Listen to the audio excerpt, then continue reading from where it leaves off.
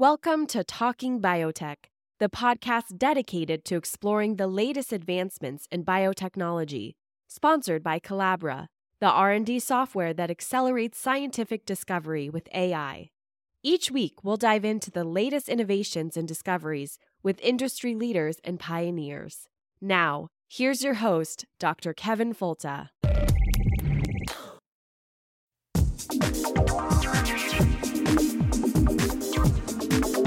I want to see science serve a useful purpose to improve the standard of living for all people. Why is anyone fighting food advance? A very small percentage of the world's population is fortunate enough to have the luxury of turning down food. We've arranged a society based on science and technology in which nobody understands anything about science and technology. You can't build a peaceful world on empty stomachs and human misery.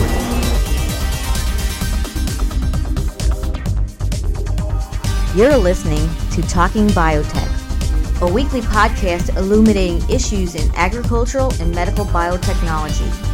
Your questions and concerns are addressed using a science-based approach with the goal of driving discovery to application with communication. Now here's your host, Dr. Kevin Folta. So welcome to the Talking Biotech podcast. It's the weekly podcast where we discuss issues in medicine and agriculture with an emphasis on biotechnology and the good things it can do for people and a planet. My name's Kevin Folta, and today we're going to talk about two issues in animal husbandry. A lot of the controversy that we see nowadays may be bordering nonsense in what we see in animals and veterinary care. And so we'll spend the first half of the podcast talking about vaccination. And the second part, we'll talk about pet food. And with me tonight are at the Fluid Lounge in Newberry, Gainesville, Jonesville. Sure. Jonesville. It's the, I always get confused between Jonesville and Jonestown, but this is a place where you can drink the Kool-Aid. Right. So with me today, I have Dr. Debbie Cottrell, and Dr. Debbie Cottrell is a veterinarian here in Newberry, and she runs West End Animal Hospital. And then along with us is also Dr. Amy Stone. And Dr. Amy Stone is her PhD is in immunology, but she's specialized in small animal care. She's at the University of Florida and works in dentistry. Primary care and dentistry. Mm-hmm. So you have to do all of it. I teach veterinary students how to do general practice. And I should mention that both Drs. Cottrell and Stone have both been recognized for their excellence in teaching, as well as, Dr. Stone for teaching and her efforts in the classroom. Dr. Cottrell for her efforts in I guess you would say outreach, but things that you've done. Probably veterinarian of the year. I was going to say veterinarian of the year. So tell us a little bit about some of the things that your clinic does that are really unique. Like, when you did pit nip, or when you went out and looked for animals after Hurricane Katrina. Some of those things. Like, just give us a quick. We do focus a lot on trying to help rescue groups. My husband and I went to New Orleans after Hurricane Katrina. We found so many pit bulls that had been abandoned and left to die. And so we started a free spay-neuter program for pit bulls that ran for several years. We work with rescue groups a lot. And I have what I hope is a very evidence-based practice. I try really hard to do that. I have undergrad degrees in biology and chemistry and some postgrad work in genetics and a DVM. So I hope that everything I do is pretty evidence-based. Well, that's what I adore about you. You're very much an evidence-based veterinarian. I should say she takes care of our dogs, and she's Stinky's primary caregiver. I'm the stinky dog. Yeah, so I really appreciate that about what your practice does, and it's one of the things that makes it so attractive. Amy, what about you? What do you do day in and day out? Well, day in and day out, I try to teach veterinary students how to be responsible veterinarians and how to practice with evidence-based medicine. Veterinary students will definitely keep you honest. They will ask you why every day, just like a 2-year-old, and you better have a good answer. You better have an answer that's backed up with something, because they'll call you out. Well, one of the neatest things about University of Florida, and then coming from a guy who works there and who manages faculty there, we always get the weird examples, like the strange plant disease or the really bad accident, or the things that are really on the edge. What's some of the oddest things you've ever seen in the University of Florida Animal Hospital? Oh, wow. So our emergency department has seen some very strange things. But we've seen animals that have eaten all sorts of things. We had an animal that had it's a picnic spear, like if you put a shish kebab together through its heart. Oh, wow. And no one knew it was there. That's probably the weirdest one I can think of. We had a snake that ate several golf balls. I remember that Yeah, X-ray. Yeah. How about, I heard once that you shared an elevator with a tiger. Oh, yes, I did. I did that. That wasn't weird. That was just scary. I was supposed to be doing a root canal on a tiger whose, canine is as long as my hand. And so they wanted me to start examining him when we were coming down in the elevator while he was under anesthesia, and looking at myself and about 3 other people in the elevator with this tiger. And if he wakes up, we're dead. We're done. Well, where the elevator stops, and right, and we're stuck for hours and hours. You're stuck for hours and hours while the tiger slowly wakes up. Yeah. There's a movie there. I think I'd figure out how to get out of that elevator pretty quickly. That's like snakes on a plane, only Yes. tigers on an elevator. Yes. So let's talk about the science. Now, the first thing I really want to focus on today is the idea of vaccines, and mostly about vaccines in our pets. And I think one of the trends that I find really disturbing is that a lot of the Jenny McCarthyism that's happening with children is now being reflected in what we see happening to our pets. And so first thing maybe we should establish is, why are pet vaccines important? Pet vaccines are important because we need to be able to establish immunity within the animals that live with us. We need to have, these animals not getting diseases that potentially are going to kill and hurt them, or diseases that are potentially going to be given to us and kill and hurt us. Well, are there animal diseases that can be transmitted to humans? Absolutely. Let's take rabies, for example. Oh, yeah, that's a good example. The rabies vaccine, probably the most important thing that we do. Yeah. So how prevalent is rabies now in home animals versus our pets versus people? Worldwide? Or well, let's start here and then go worldwide. I don't know the answer to this one. I was going to say worldwide, because I subscribe to and support Mission Rabies, which is a group out of the UK that sends vaccination teams all over the world, especially in India and Asia. About 100 people a day die of rabies. The reason that doesn't happen in the U.S. is because we vaccinate. Now, the rabies vaccine is mandatory too, right? Yes. In most states. Most states. And let me guess a state where it might not be. Does it end in an A? No, it doesn't. Most states end in an A. No, but the one I'm thinking of does not. So if we talk about the rabies vaccine and some of the good things that it's done, how prevalent is a human case of rabies in the U.S. now? I don't know that we have all that data from the U.S., given that we don't know. I think there's roughly somewhere between 10 and 30 cases a year. Except that there are people now that are coming into hospitals that, with appearance of rabies, that they're being tabulated as having rabies and are getting into the statistics that don't actually have it. I was listening to an NPR program about that, where they were having people that were tabulated with rabies that don't actually have it. So the numbers are a little skewed there. So this is like a pseudo-rabies or something like this? It's not technically pseudo-rabies, but it's the same symptoms as rabies, and they're not actually sure what it is. Wow, that's... and it's not fatal, whatever this is. And I guess the other big question about rabies is that how frequent is transmission from wild animals to our domestic animals? Depends on how much interaction they're going to have. But it can be in anything. Things can come in the house. It's not just because you have an animal that lives inside does not mean, A, that animal won't get outside, and B, that wild animals won't get into your house. And the proliferation of feral cat colonies is a huge problem. Rabies in cats is having big spikes in specific geographic areas because of these feral cat colonies. Well, if old-time TV is any guide, like things like Bewitched. And it always is. Or Always. That's the evidence right there. That's like Gilligan's Island. There always was a bat in the house, right? And now you're the bat expert, Deb. That doesn't always happen. It doesn't always Yes, happen. it's happened. But it always happened on Bewitched. Worldwide, One of them could turn into a bat. 99% of human rabies cases worldwide are from dogs. Dogs. Are from dogs. Yeah. Okay, so In fact, in several countries in Africa, a kid dies about every minute, dragged by dog.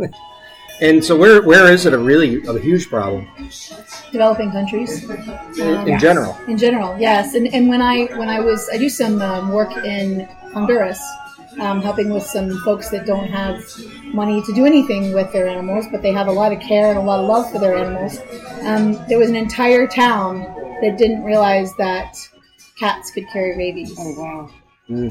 Like an entire island of people that didn't realize that cats could carry rabies, and that wasn't that long ago. And so what's happening in the developing world to control rabies and vaccinate pets? Well, there's lots of happening. As you know, being involved with mission stuff, there's several companies that are working on vaccines that can be dropped from airplanes that wildlife can then eat. And that way they're not transmitting it to those, to the pet animals or the animals that frequent around people like dogs. There's also major vaccine groups going out with vaccinations and trying to get both people and animals vaccinated. So that's really cool. So they're actually dropping vaccines from airplanes. Yes. They're doing this over urban centers to get... Actually, not over urban, over more rural centers that then have the wildlife that interacts with the dogs and whatnot. I see. So you're actually trying to target like the... Coyotes raccoons and that like kind of thing, yeah. So maybe the other big question is about vaccines and animals that talks about, like what raccoons come to mind, is this idea of leptospirosis. And in this particular area, in Florida and across maybe the U.S., how much of a problem is leptospirosis? It's a big problem. I mean, it's not as big a problem as, say, somewhere like Puerto Rico or an island nation where many of the people have it as well as the animals. But we have quite a bit of it, especially up. Florida has some, but up in the Midwest area, Michigan, I know friends that work in the ER up there that see probably 10 cases a weekend. Wow. Yeah. Where does it come from? What kind of animals? Wildlife. It comes from raccoons. It comes from deer. It comes from bats. It comes from mice. It comes from any of that. And it can live in standing water. Yeah, see, I got really sick once after eating grapes from outside. And I battled the raccoons for my grapes. And I thought I must have got leptospirosis. Not a whole lot of water for anything to stand in. Well, no, but I was thinking like that because it's transmitted by urine and stuff. So I just pictured a raccoon eating my grapes and peeing on them, thinking they'll eliminate their competition. But, well, they do like to wash their food in the same place they pee. It's true. Yeah, all right. And I had my last patient that had lepto, that was for sure lepto, that I was allowed to test it and know that it was lepto. It was an Italian Greyhound. The only time she went outside was when the owner set her down on the back porch. She went to the edge of the back porch, urinated, and came back in. The woodpile that's right there, where rats and mice pee, she also happens to sniff as she came back inside every time. So she was not at great risk. Yeah, but still. We wish she'd been vaccinated, that's for sure. So what is the deal with the vaccination? And is that one that's recommended or mandatory? It's not mandatory. It's not. We have concepts called... Rabies is the only one that's Rabies mandatory. is mandatory. And we have concepts called core and non-core. Okay. And core basically means that it's something that, as veterinarians, we recommend that all animals get unless there is a major reason not to give it, like a problem with that animal. That we would say we don't want to give that vaccine. Then there are called at-risk vaccinations. And some animals are going to be more at risk than others. And that's a conversation that you have to have with the owner every time. You have to have that with the owner every time you talk to them, every time they come in, about have those risks changed? Is that animal now exposed to something they weren't last year or last 6 months or whatever? But I think we're all in agreement that the core vaccines, the ones like that every pet dog needs, are the distemper, adenovirus, parvovirus, and rabies. Mm-hmm. There are others that are negotiable and optional depending on situation, but those are not. And anyone who has ever seen a dog with parvovirus and doesn't believe in vaccinations should probably spend a week at UF in the parvo. It's over 90% fatal in unvaccinated animals. That was my next question. Was how fatal are these problems that our pets get if they're unvaccinated? It depends on the disease, but they can be very fatal. And that's one of very my expensive beefs with the whole anti-vax movement. Is I guess you could make some sort of an argument in people that measles doesn't kill everybody, or chickenpox doesn't kill everybody, but with the diseases that we vaccinate against, half of them do kill everybody. Yeah. And this is important. And the cost of vaccinating an animal is pennies compared to the cost of trying to save that animal's life. And I'm just talking about money. I'm not even talking about the love, the attachment, the life that's there. I'm just talking about if you want to break it down into actual dollars. Yeah. You're going to save so much by vaccinating. No, it's a really good point. The thing that drives me nuts about animal diseases is they always sound like pasta dishes. True. Have some parvo, some portadella. Yep. I think a lot of things like parasites sounds like spells. Like what? Like Harry Potter Harry Potter spells, like sure. Trichuris vulpus. That's awesome. Yeah, that's a whipworm. So when you look at the animals, so the other big trend that I always have been a little bit sensitive to is this idea of half vaccination or half vaccination doses. And so why is this a bad idea, or is this a bad idea? The immune system is the same size in a Chihuahua as it is in a Great Dane. And the vaccines are designed to be given at that dose. And if you're worried about a reaction, a drop, if that animal's truly going to have a reaction, a drop is going to cause the reaction. It doesn't matter if you give half the vaccine, but it might not actually immunize the animal. I see. Yes. The best corollary, I guess, or analog that I read from another veterinarian was if you think of a vaccine as a light switch. It's not a dimmer. You can't adjust the dose. It's either on or off. And if you don't give enough of the vaccine to trick that immune system into doing what it's supposed to do, it's worthless. Right, there's a threshold. Right. And by giving a half, if that animal's going to have a paradoxical reaction to it and have a true anaphylaxis, you're still going to cause the anaphylaxis. Right, so there's no upside to it. There's no upside. No. Well, what about the idea of are there actually veterinarians out there that do not vaccinate? There must be a few. I mean, I'm sure that there are. Yeah, they don't work in my practice. I think I know one from the internet, and she's probably putting 1,000 questions on the thread here today. But you know what I'm talking about. Yes, I do. But there, I would assume that there are. Is there like a Jenny McCarthy or an Andrew Wakefield of pet vaccination? There's several. There are. Yeah. You don't have to name them or anything, but what are their major tenets of this? Like it's just not necessary. Animals don't get sick. What do they say? That's not really one that they come up with as often. It's mostly that you're going to cause some sort of terrible harm to them. It's called vaccinosis. Vaccinosis. Yeah. The dogs get. That's not a thing. It isn't a real thing. I've never got it. It's a thing in their minds. Yeah. What about like dog autism? How would you know?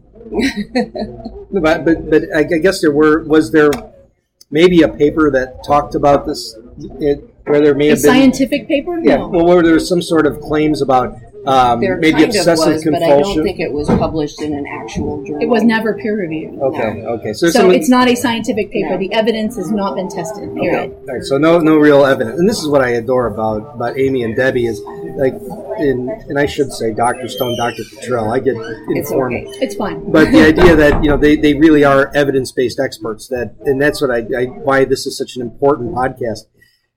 What about in your clinical setting? Do you have patients who come in who push back and say, I don't want this vaccine, or I would prefer to do this later? Sure we do. And sometimes there is a reason to maybe do things in a different order or do things at different timing. Or, in fact, I had a dog just this last 2 months come in. He's terrified of being at the veterinarian. And he really needed to have his nails trimmed because he was hurting his owner by scratching him when he was just saying hi. And so we decided that the nail trimming was more important that day than getting the vaccines into the animal because the immunity doesn't while, the laws say that the rabies vaccine runs out, it doesn't just it's not like the immune system says, whoops, I'm going to forget that today because that's what the law says. That's not how that works. And so we told them, we said, we want to vaccinate next time. We're going to trim the nails really well this time, try to give them lots of treats, try not to stress them out, and then we're going to vaccinate them next time. And it worked out really, really well.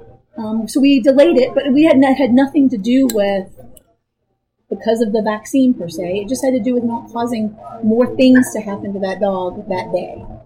And so there are lots of reasons why you might. Oh, I got a good question for you. Okay. Coming in from Wyndham Chapman.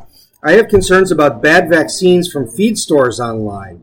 Are my worries founded in reality? And if I can give you a follow-up on that, there is kind of a trend of this do-it-yourself, low-cost vaccine clinics, right, especially in rural areas. What do you have to think about that? Thank you.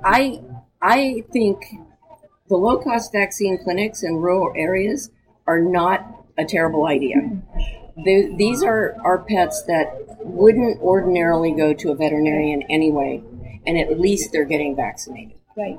I think that's really important, that especially with rabies. And most of those that are actually a verified clinic through something like Walgreens or a pet store, and if they actually have a veterinarian standing there, they're going to take care of those vaccines. They're going to keep them cold. They're going to do the things that you need to do to make sure that's a good vaccine. Yes.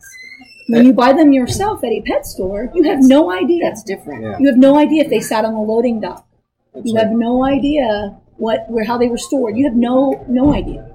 Yeah, so I see this all the time at places like Tractor Supply or in other places where you can go and get your own vaccines. Mm-hmm. It always seems tempting to me, like, why I'm at that, because I can do my dog and me, but at the same time. The question is, are you going to use a modified live, a kill, right, a recombinant in your animal? Why? Well, do you understand why? Right. I guess the other point, too. We know why. And we know what's better and what's going to last you longer. Oh, the other thing about, especially rabies vaccine, and I believe in Florida it's still okay. I think you can still buy rabies vaccine in feed stores. I know you can buy rabies vaccine, but you cannot legally. So you cannot legally administer it. You can buy it, and you can give it. But it's not if your hold dog up. bites somebody, it is not going to be recognized as vaccinated. And you can buy. The reason feed stores sell it is because horse vaccines are not recognized anyway. But I don't know a good horse owner that doesn't vaccinate their horse for rabies. And so, because I'm not going to pay my veterinarian necessarily if I could vaccinate my horse or the veterinarian can vaccinate my horse, and either way it's not going to hold up if the horse gets rabies, but I would still want to vaccinate my horse. Yeah, that's an excellent point. Protect the horse. But I guess in terms of, as veterinarians, how important is that vaccination, that annual vaccination session, just as a touch point to intervene in just observing the well-being of the animal in general, where you may be not seeing that if it's a one-stop immunization at a farm store or some other place. Yeah, those vaccination clinics, they make no pretense that they're there to do physical exams and give you opinions on the animal's health. The only thing they're there for is to vaccinate, and in some cases they heartworm test, and they may dispense heartworm prevention. They may dispense flea prevention. May dispense flea prevention. All of those things help that pet. Absolutely. And I don't think any of us have any real objection to that. The problem is that if you take your pet to one of these clinics and you think that if something's wrong with your pet, someone's going to notice it and say something to you, that's probably not going to happen. Well, that's kind of the cautious idea of having, and maybe I'm doing, your idea, your business an idea here, or a solid, by saying it's really important to just have those annual checkups or those frequent checkups. And honestly, if you start, as I know Deb's clinic does, at a very early age, talking with people about the reason they come to the veterinarian, because vaccination is an infectious disease prevention tool. That is what it is. It's a serious medical procedure. But it is not the only reason you bring your animal to the veterinarian. It's not the only reason you go to your doctor. It's not the only reason you take your child to their doctor. And so that's the thing, is that, yes, I'm with you on those animals that are going to a clinic, that are low-cost clinic, are probably not going to see anybody anyway, and I would rather have them protected for that animal's sake as for my animal's sake as well. Because if they're going to a dog park, I would like them to not interact. Herd immunity, exactly. But the truth of it is that the vaccine is not the be-all, end-all. And we as veterinarians historically have made a mistake in saying that the vaccine, you saw a lot of the time in the 80s, free exam with the vaccines. Yeah. And that's it should have been the other way around. Yes. Because we went to vet school, and some of us went to a lot more school, as Deb and I did, than that. So we know what we're talking about. And it's not okay to then not charge people for what you did. That education was worth something. Right. That knowledge is worth something. Anybody and that's can what you're give paid. the vaccine. Exactly. Well, another question came in from online about, are there vaccines on the market to help with the spread of avian or swine influenza?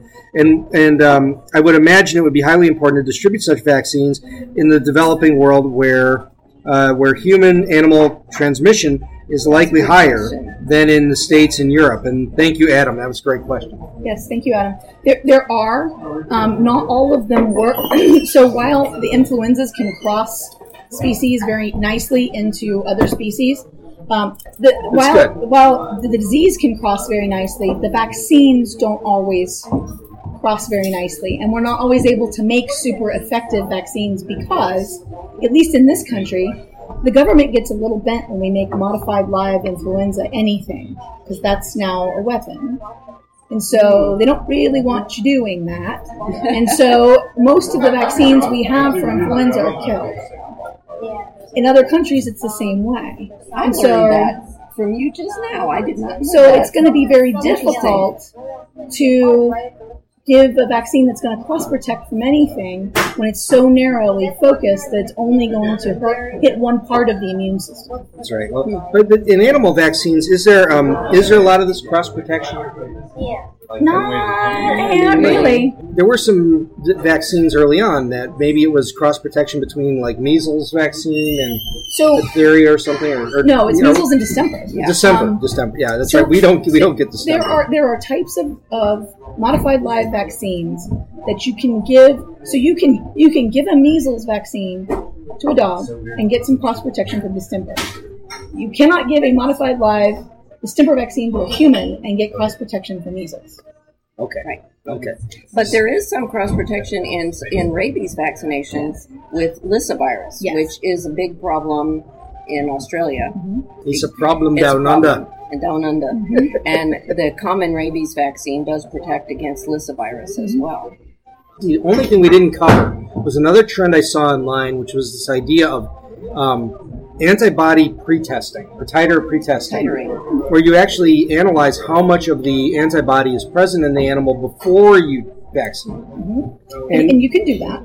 And so what are the pros and cons? There seems to be almost a kind of a sub-movement again for this. Yes. And I'm not opposed to testing for certain diseases, because there are certain diseases for which an antibody titer means some protection. But there are other diseases that an antibody titer is meaningless. So it doesn't mean they're protected, but it also doesn't mean they're not protected. And so the information you're getting from that is limited. So there are about 3 diseases I can think of where the information is actually very valid. And rabies isn't one of them. And so it's hard to tell in our patients what is protected and not, because you can also have an animal that's completely got a no titer to one of those diseases, but you can't measure the other side of the immune system. So they may be protected and you don't know. And so these people that think they're not vaccinating their animal at a time when their animal is crucially protected and they're only vaccinating when those titers drop, well, you don't know that your animal's not protected. That's right. We don't know the thresholds. Right. Because you're looking at a threshold of the presence of the antibody, but also the threshold for what's needed for an immunological response. Right. And you don't know, you can't measure cell-mediated immunity. Right. You So that's... And having been somebody who has been exposed to a lot of rabid animals, I might hold the U.S. record for the number of rabies exposures. I believe that. The health departments now don't even recognize human titers. They don't care what your titer is. You're getting boosted. Right? They don't care. And that's a really good, maybe a good point to close out the vaccination side of this on, is as animal health care experts, are you really the most vulnerable people to acquire rabies? I mean, are you the ones who really are the most subject out of everybody? Are you the ones who are most at risk? So I don't think so. And here's why I don't think so. Because, yes, we are vaccinated. Most of us are vaccinated. We have to be in veterinary school. first of all. And second of all, we actually, for most of us, and I teach veterinary students, so I can say for most of us, we know what we're doing when we're trying to handle an animal. And we can look at the signs of rabies and go, I'm not going to walk up to that animal. We're going to do something different when we need to get our hands on that animal because it might have rabies. And we actually have that knowledge. And so, yes, we're exposed potentially. We put ourselves in harm's way more often, but we also know how to be protected better. And there are a lot of people. There's a meme going around that says, I'm probably going to die because I pet something that it's going to kill me. And veterinarians are a little bit guilty of that. But we also know when something is not right with that animal and are able to say, I don't think I'm going to put my hands on an animal right this second. I think I'm going to figure out a way to make that animal not able to hurt me before I put my hands on that animal. And not the general public doesn't always know that. Yeah, I can kind of understand that sentiment because I think about like a CPR situation. Like I know what to do to fix this, and I would probably be more likely than most people to dive in. Someone with a piece of rebar through them or whatever. I would probably be more likely to try to do something. But you guys have the training to do that. And with animals, it just always seemed to be something that would be potentially really a danger, especially when you work with exotics. Yeah. And well, as much as you travel and as many places as you go, you should consider getting rabies You vaccinated. You should. Well, maybe I will. Can you do it for me? I can't. Unfortunately, costs a lot more for people. Okay. So if I go down to the Tractor Supply and do it myself, can I do it? You could, but I wouldn't count on it. Well, this is a good place to stop the vaccination side of the equation. You're listening to the Talking Biotech podcast. We're here at the Fluid Lounge the Fluid Lounge in Jonestown, Florida. Jonesville. I always get those two reversed. I never will get it right. In the town of Tioga, Gainesville, Newberry, Florida. And I'm here with Drs. Debbie Cottrell and Dr. Amy Stone. And we'll come back. If you have questions, send them forward. We're going to talk about pet food on the other side, and then we'll be happy to take any questions. This is the Talking Biotech podcast. Hi, Talking Biotechers. This is Vern Blazek from the Vern Blazek Science Power Hour. While on hiatus from my podcast, I'm busy as a bee promoting the Talking Biotech podcast. What can you do to help us spread the message? Well, this mothership isn't monetized. It's paid 100% by Fulta out of its grocery budget. So what can you do to help spread the word? Well, tell a friend. Tell somebody you don't like. Scratch Talking Biotech podcast into the bathroom stall at Chipotle. Or maybe tack a note on the Whole Foods Shamans for Hire bulletin board. Most of all, please write a review on iTunes or Stitcher. Spread the word on Twitter, or use social media to tell others that you found something interesting on the podcast. The bottom line is, it's about how science has helped people through improved plants, medicine, and animals, and stands to further improve varieties with the precise tools of biotechnology.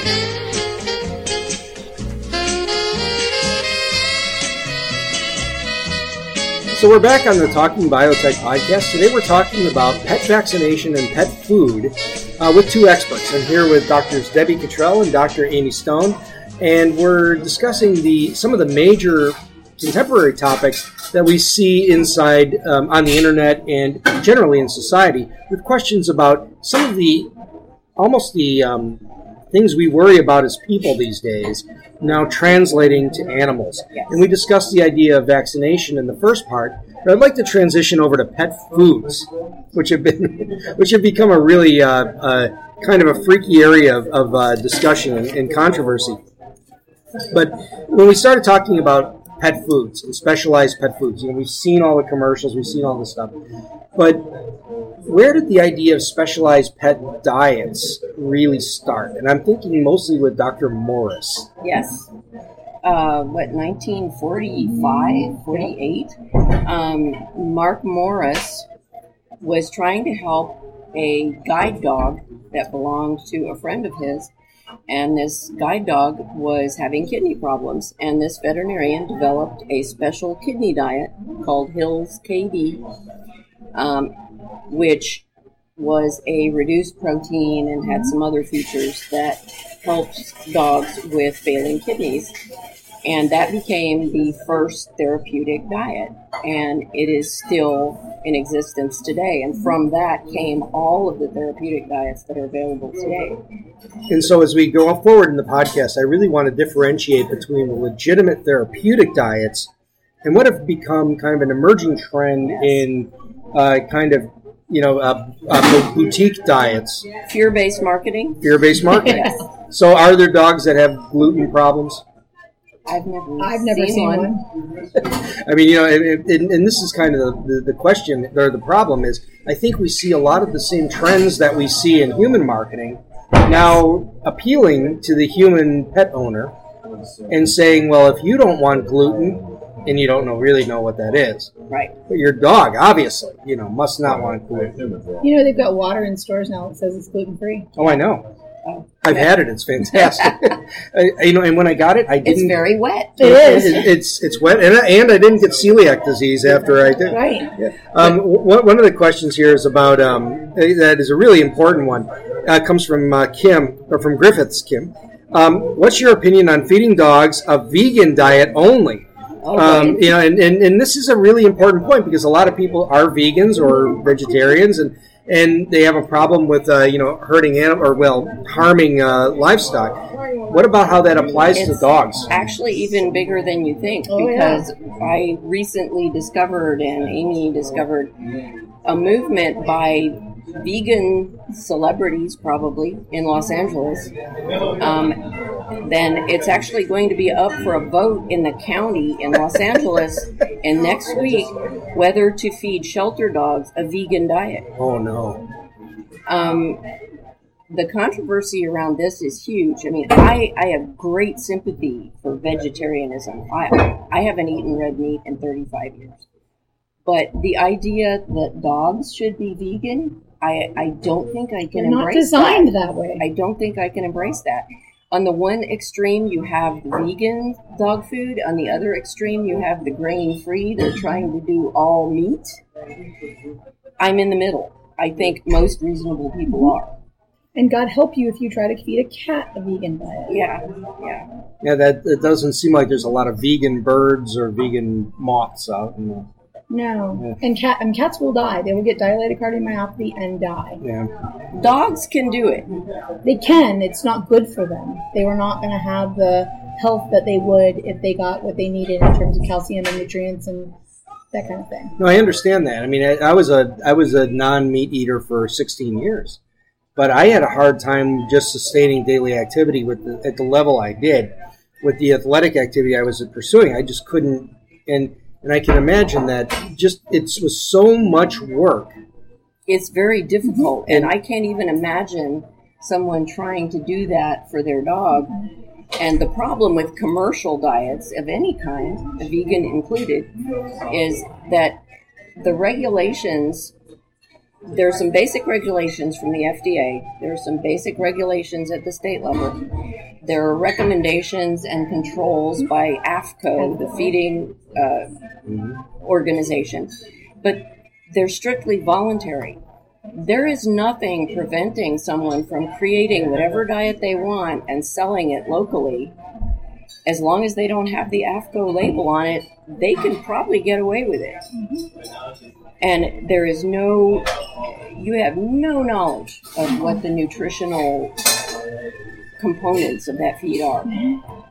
So it's the wild, wild west, and anybody can claim to be gluten-free or organic or natural is the big one. Oh yeah, natural is huge. Which means absolutely nothing. Yeah, a natural dog diet would be like turds. Yeah, kind of. Yeah, it means nothing as far as language and enforcement. Let me ask you this one from Sarah. She says, this would be anecdotal, of course, but are you seeing more dogs and cats having urinary issues on grain-free pet foods? This is something I encountered with my own cats and one of my dogs when previously, Seymour, on grain-free foods. So thank you, Sarah. I do know that we have had several animals, and I can't say whether they were on grain-free, but several animals that were supposed to be on diets that were regulating their minerals in their diet so that they weren't getting stones because they had a tendency to do that. And then their owner changed them to a natural diet that didn't have those same, restrictions on it for them, and they all got stones. We had an entire household get stones. But I don't know that it's specifically grain-free. I don't know that there are studies that say that. I don't know that there are either. I do know that I've seen several cases of bladder stones, things like that, with what are loosely labeled as natural or organic or non-GMO, whatever you want to call it, anything that's sort of marketing label. They tend to be more alkaline, and they create a more alkaline urine, which in turn is a perfect milieu for bladder stones to develop. Perfect environment. Perfect environment for bladder stones. So in the headphones, I'm hearing the dishwasher kicking in the high gear. You can hear this thing really going back there. So apologies for that. There's a motorcycle. Oh, it's a motorcycle outside. Too. Oh, okay, that must be what it is. Okay, that'll be the dishwasher. Tell the guy his motorcycle sounds like a dishwasher. his Harley. Make him happy. He'll move his Harley mag tag out of here. I guess the other, when you touch on this idea of grain-free, is this? I see this all the time on commercials. Is this really a big deal? I mean, you see it everywhere. And is the idea grain-free something that, there he goes, is something that animals should worry about, or something that pet owners should worry about? I'm going to say, from my own opinion, no. Because most of the time that if an animal is sensitive to something immunologically, so if they were allergic to something, it is likely a protein. Because the grains don't have the same immunologic makeup. They don't get recognized by the immune system the same way that proteins do. And so if an animal is likely to really have a food allergy, and food allergy very much exists in dogs and cats, but it's likely to be meat. But it's going to be a type of meat. It's not going to be every meat. It's going to be one specific kind of meat that they've previously been exposed to. According to the big allergy lab that we use for testing, the top 5 allergens for food in dogs are beef, dairy, chicken, lamb, and fish. So grain-free is not going to solve your allergy problems. Yeah, but the vegan dog is just fine. The vegan dog will be fine on that. Yes. Well, the vegan dog will not have allergies on it. The That's vegan right. dog will have bone issues or kidney issues, but... Well, I guess the other question then is, what about these ideas of these homespun diets? Like, I want to make my dog's own food. And my parents did this. And it can be done. It can be done. Absolutely. It didn't work out so hot for my parents' dog. It had a rather unusual problem early in life, maybe 4 or 5 years old. And, they fed it a chicken breast every night. Oh, wow. That's not about... So if you're going to feed your own diet, it needs to be balanced. You need to get recommendations by a veterinarian. In fact, it would be best if you got a veterinarian to make a recipe for you that is a balanced diet. And there are books and online recipes. But you want to check them out with a veterinarian. I guess this is the sad part, is that, they did it because they loved their dog so much, right? That they thought it should have a chicken breast every night. And that was all it ate. Oh, boy. And it died of an unusual kind of disease. Yeah. Another question from online, from Ad Ronveld. Do you feel glucosamine and chondroitin are useless added to feeds with arthritic pets? Or is it completely useless, or is there big enough possible benefit to justify the costs and possible side effects? Glucosamine and chondroitin, there is limited evidence that it is fairly helpful. I think if you're going to use an additive or a supplement, it has to be omega-3 fish oil. And that's one of the benefits of we're talking about therapeutic diets, the Hills JD. The average serving for a 50-pound dog contains 4,000 milligrams of fish oil. And so you either need to supplement that as a supplement or just feed the JD, whichever you want to do. And there is a ton of evidence, like you just said, about fatty acids, omega-3s helping. But glucosamine and chondroitin, not so much. Yeah, that's always been kind of flimsy, even in human literature has been pretty thin. If you have money to spare and you want to do it, it's not going to hurt anything. Yeah, but if you have money to spare, go spend it on something else. That's my 2 cents. I love the idea of the fish oils and the fatty acids and the complex fatty acids. Yes. And heart healthy diets that are high in those. And for our pets, it does great for joints. It does great for skin. It does great for gingiva. And so gingivitis and oral health, super important. And for humans, we get a beautiful coat. Right. Nice and shiny. Yes. Another question from online is, which one do I... Oh, yeah. What is your view on raw meat diets, which maybe ties in with this idea of the ancestral wolf diet? Right. Oh, yeah. And the fact that wolves and dogs diverged 27,000 years ago, and dogs developed genes to digest carbohydrates. Dogs have amylase in their saliva, which is designed for digestion of carbohydrates. Wolves have very little of it. Cats have none. Really? None. So you never see a cat eating crackers. Nope. And that's why they know. But yeah, there's absolutely nothing there. No, and to be honest, raw diets and the whole ancestral diets and that kind of thing, the problems I see with that are many, and the benefits are few, because your animal can very easily become ill. Now, I can say that if you have to feed, if you are just a firm believer that you have to do that, for the love of God, please get one that is packaged appropriately and stored appropriately and use it appropriately, because chicken that's been left on the counter is not good for you, and if you're not going to eat it, your dog should not eat it. I've treated several with salmonella to the point that one did die because they were eating a raw diet. There's a reason that we cook our food. Mm-hmm. Animals in the wild would kill something and immediately eat it. They're not going to put it on a shelf or in a fridge or in a freezer for I don't know how long. That's not appropriate. And dogs, their paws don't open and close the freezer very easily. Right. The other side. Well, there are a couple of fallacies there. One is the appeal to nature, which is the assumption that because something is natural, it's better, which we know is totally false. Nature's been trying to kill us for a long time. Every day. Ever since the world existed. And it's only in the last 150 years when science has intervened that our lifespan and quality of life have actually improved. So the appeal to nature is total BS. Mm-hmm. In my book. And the raw diets, they're so complex and trying to keep them balanced. Right.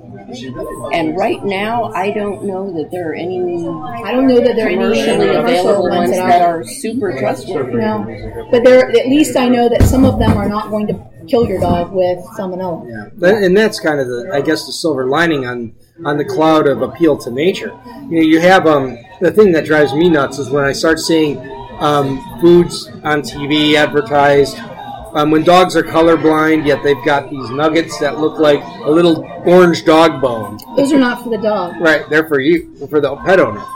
Right? Sure. And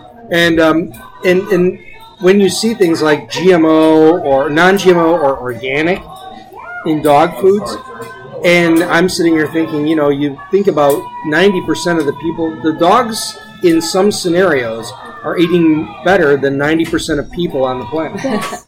And, some people, the problems they have with the pet food industry are that we had that whole toxin from China in the pet food and all that kind of stuff. And the melamine. And the thing is that when you look back at that whole history of that whole thing, the pet food companies had it figured out and solved in about 6 weeks. Nothing flat. Flat. How long have we been in some of the things that in human food industry in general? I mean, how long did it take to figure out some of the cases of listeriosis? Sure. How long did it take to figure out cases of salmonella? Mm-hmm. Years sometimes. Yes. And, they were on top of it. And the reason they're on top of it is because they were being regulated by veterinarians. They're being regulated by people that are looking at them. Not by any big body, but by competition. If you've got a pet food company, that's one of the big pet food companies that screws up, veterinarians are going to not trust you, and they're not going to have their clients coming to you, and that's a big deal for them. And it does. Trust is a huge thing in all of our industries, but in the pet food industry is especially big. And I see so much of the appeal for that. And we've moved along quite a bit, and maybe I should just make one last response or one last question. If anybody has any questions for Dr. Cottrell or Dr. Stone, now's a good time to do that. We're going to kind of wrap things up here in the next few minutes, so if you have any further questions, it's a good time to throw those in. I guess the other big question is that when you look at people who are looking at specialized diets, where do we really have to draw the line between a legitimate therapeutic diet administered by a veterinarian versus something that you would buy off the shelf, which is a little more boutique? Where should the average consumer really draw the line? Wow, that's a little tough because it's very difficult for the average consumer to read a label and understand what they're reading. Because it's difficult for a veterinarian too. Yes, reading the label ingredients tells you nothing about the quality. As I learned in vet school, you can have the amount of protein. It can be 38% protein on the label. That protein can be provided in the form of shoe leather, which is not digestible. Right. So reading the label doesn't actually tell you that much. But there are times when what the label has on it sounds weird to you and sounds like something you wouldn't want to put in your dog, but if it's designed because your dog has a weird allergy and we're trying to target making your animal get protein from a source they're not allergic to, and that's a good thing. Well, maybe it's the difference between vitamins and prescriptions. That's true, and it's also the difference between asking your veterinarian for help with it and trying to make it on your own. Try to make that decision all on your own. That's really We're good. here to help you. When it's difficult enough for people with degrees in biology and chemistry and DVMs to figure out what's going on, unless you have those, you're probably not going to figure it out for yourself with 10 hours of research on Google. And we need to be a team. If we can do it together, we can get your animal the best thing possible. Yeah, and the person who had the question about the glucosamine chondroitin really says thank you. And I guess the question is, thought it was said that maybe it says thanks. I thought the evidence was nowhere near good enough, and maybe being promoted too much. But something that was maybe 1 or 2% may have some benefit. But thought the same was true about fish oil. That shamefacedly switched back from my raw feed to an old dog who was 15 years old, and the kibble trying to boost things like fish oils. And I guess it wasn't so much a question as a comment to kind of thank you for your analysis on that particular question. So I think we're both on board with fish oil for sure. Yeah, not too bad. So we've covered a lot of territory. And is there anything else that you think that we really need to talk about in the area of either pet vaccinations and pet food, or in modern trends around pet biology? For me, the only thing that I want to bring out is the fact that most of the words that you read on a label on a pet food bag are marketing. They are not based in science. Gluten-free, non-GMO, organic, all of those things, natural. They don't mean anything legally. Pet food companies can put damn near anything they want on a bag and not have to answer for it. So just because it says that on the bag and you're paying twice as much for it does not make it better.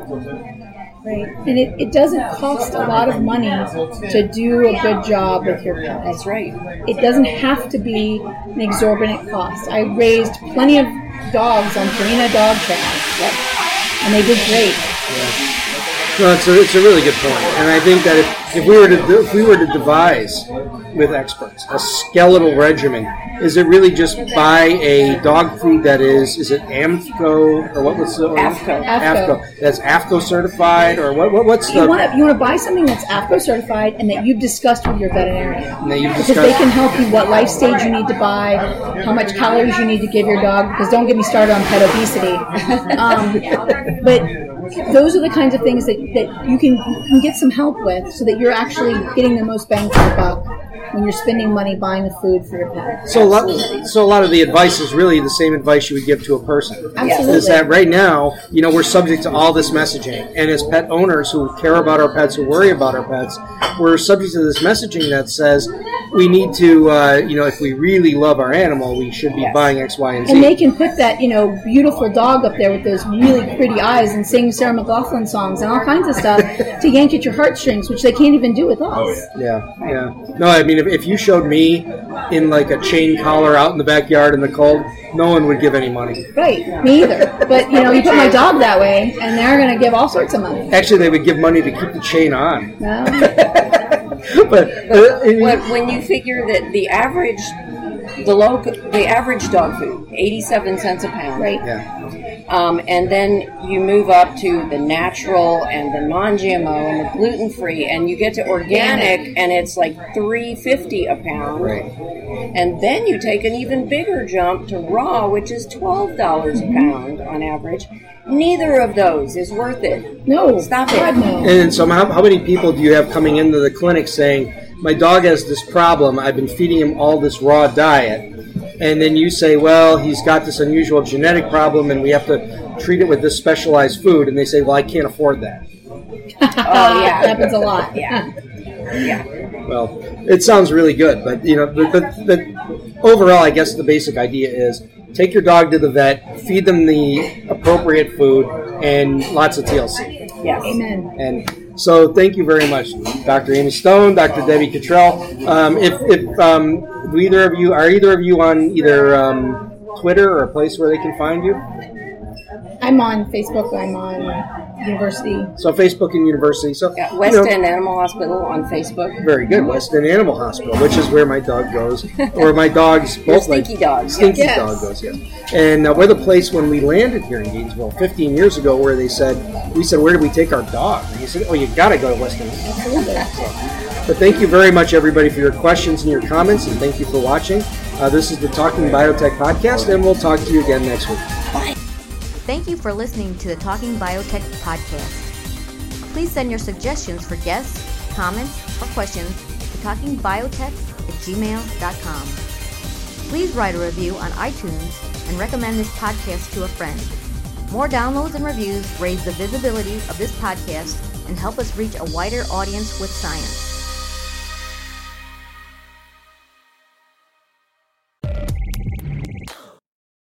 You've been listening to Talking Biotech, sponsored by Collabra, the platform that bridges the gap between siloed research tools. With Collabra's electronic lab notebook, scientists can work together in real time, sharing data and insights with ease.